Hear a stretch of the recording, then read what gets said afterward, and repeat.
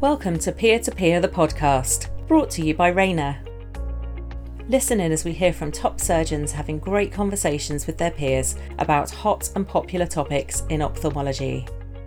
Hello, I'm Paul Rosen and I'm your host. This two-part series, we're highlighting some great content from a past webinar that RayOne held in May of 2022, which focused on some of the premium IOLs, but specifically the RayOne EMV. In the second episode, we'll listen to a clip from the webinar about Handy Turnbull and Alan Barsom use Monovision and how they manage the RayOne EMV patient conversation. Perhaps, Andy, I can just ask you about Monovision, because you worked with the guru of Monovision. Yeah. How do you determine which is the dominant and non-dominant eye? And what do you typically use with an EMV in terms of the Monovision? Minus 0.5, 0.75 or? Yeah, so to answer the ocular dominance question, I don't get too worried about that. If patients already know or tell me they have a strong preference, people that have been involved in hobbies or occupations where they know which is their stronger eye, then obviously that's easy. Patients who've got cataract, then it's sometimes less easy to determine that if they don't already have some idea. And if there's any kind of concern, then I'll normally just set the right eye as the distance eye. If they're right-handed, then that can give you a clue, as there's a correlation between handedness and ocular dominance. But I don't get too worried about it, because there's some good studies out there that crossed Monovision can work just as effectively as standard Monovision. So even if you set the non-dominant eye for distance, then it can work just as well. And that's been published several years ago. And certainly in my practice in Perth, we didn't do any kind of dominance testing at all. What we would do is we would operate on the worst eye first. So it was a purely cataract practice.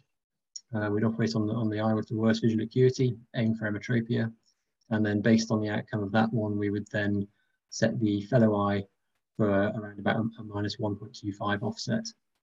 And that's what, to come on to the second part of your question, that's what I have been doing up until quite recently. So with standard monofocals, I've been aiming for around about 1.25, because I think to try and achieve as much useful intermediate to near vision as possible, you do need to push into that range. But you do sometimes run into problems with anisometropia and neural adaptation, and there is a bit of chair time involved after that with some patients. And also the middle distance vision is reduced. Exactly. So you do have to have that conversation.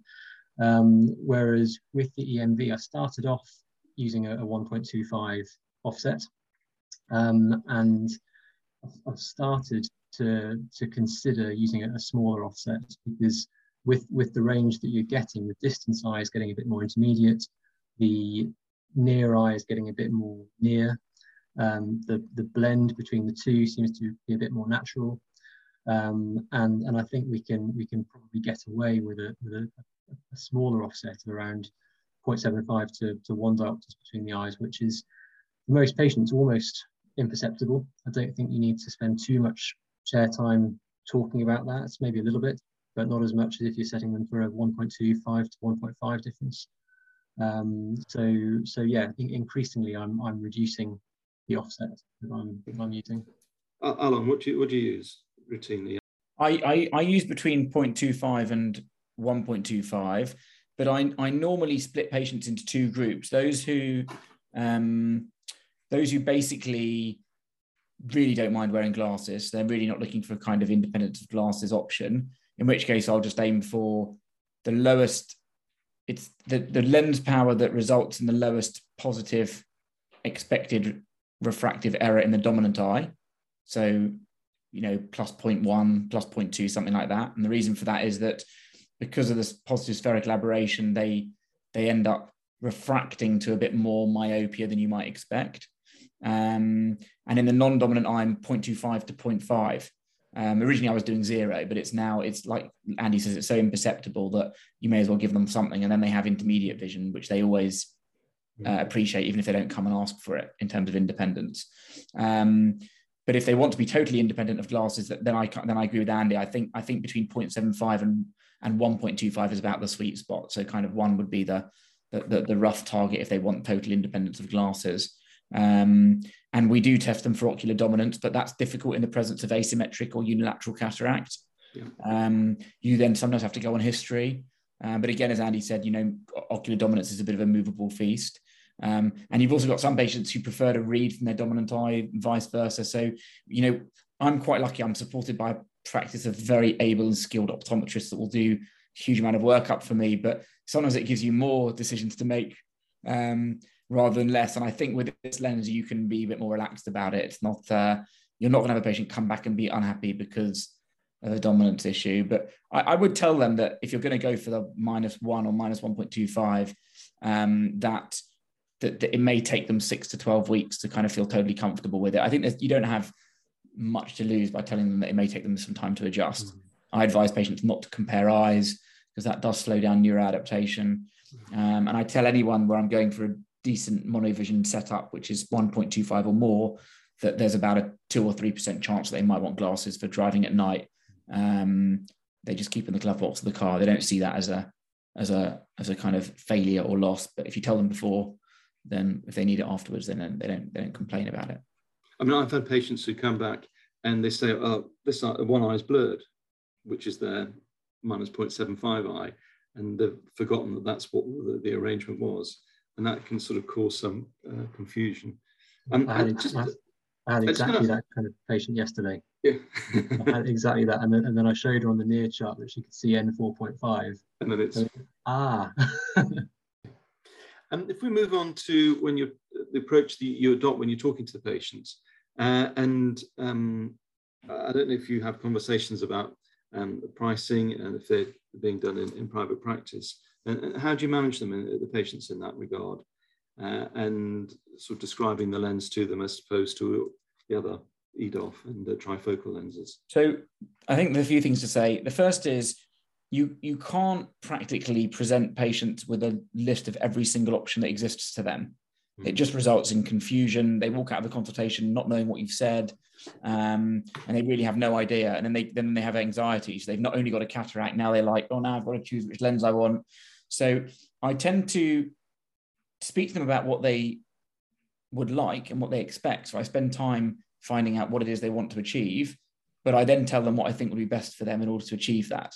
And in patients who don't want to be independent of glass or totally independent of glasses, I recommend the EMV lens because I tell them that it improves their quality of vision.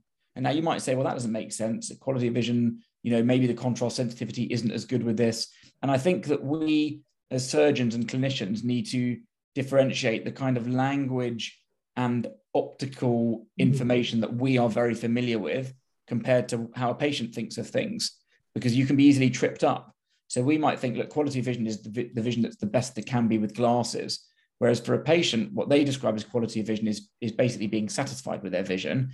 And what is very difficult for patients to conceive, and actually some referring optometrists, the kind of optometrists who tell you should leave a patient -3, is that if you use a standard monofocal lens and the patient is pseudophakic, they only have a focus at that one particular point, which in my opinion is not good quality of vision.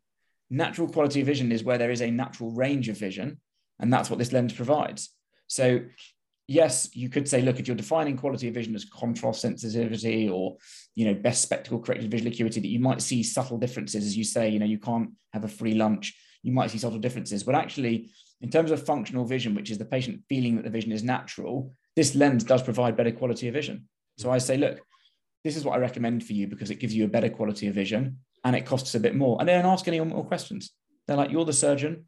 You're telling me this is going to give me better quality of vision. If they say, what do you mean by better quality of vision? I'll say, well, it means that you can not only see at distance, but you'll also be able to have a more natural range of vision where you can see things, at intermediate distance.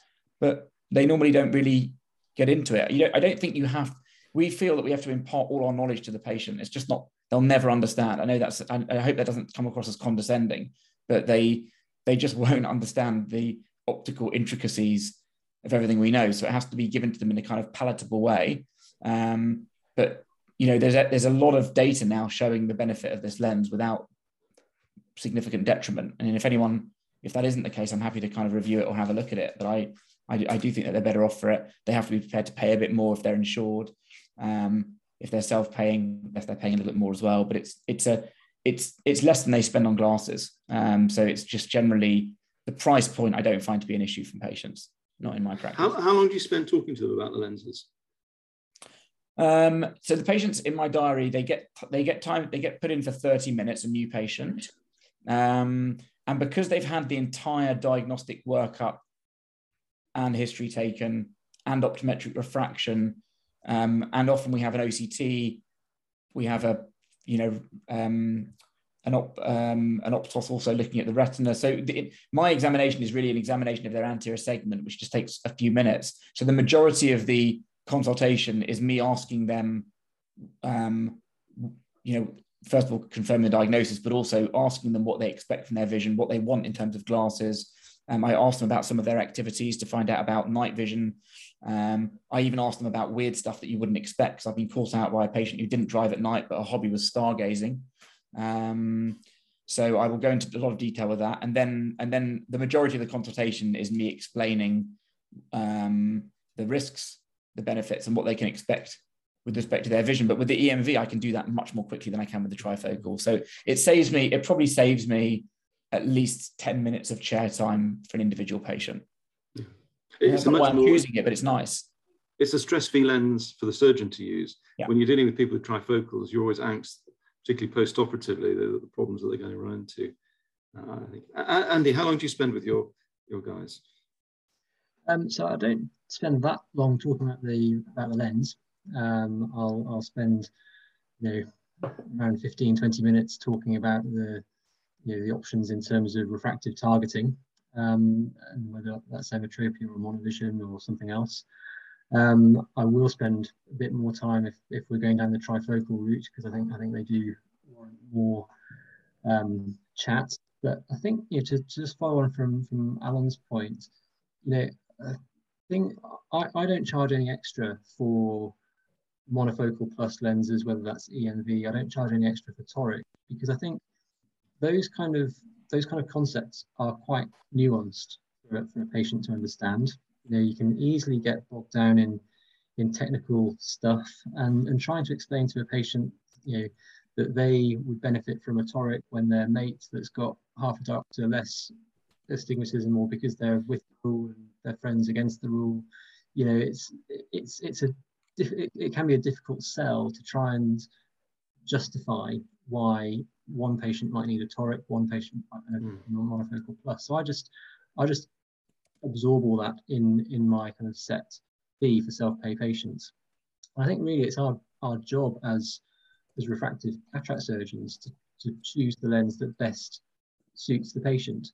And just because they happen to have a bit of astigmatism or a bit more spherical aberration than normal, or whatever, I don't think they should necessarily need to pay extra for that. It'd be like going into a shop to buy jeans, and because you're a 34-inch waist, you pay more than if you're a 30-inch waist. It's finding the right fit, I think. So that's my approach for self-pay patients. For insured patients, it's very much like Alan said. I'll set out the fact that cataract surgery, it's not just about removing the cataract. There's an opportunity to improve your overall quality of vision and your dependence on glasses. And a lot of my patients, the more elderly patients retired to the south coast, they're often not aware of that. They just think they've got a cataract and there's one option. So it's a case of educating them that there are other options, and then finding out what's going to be the best one for them.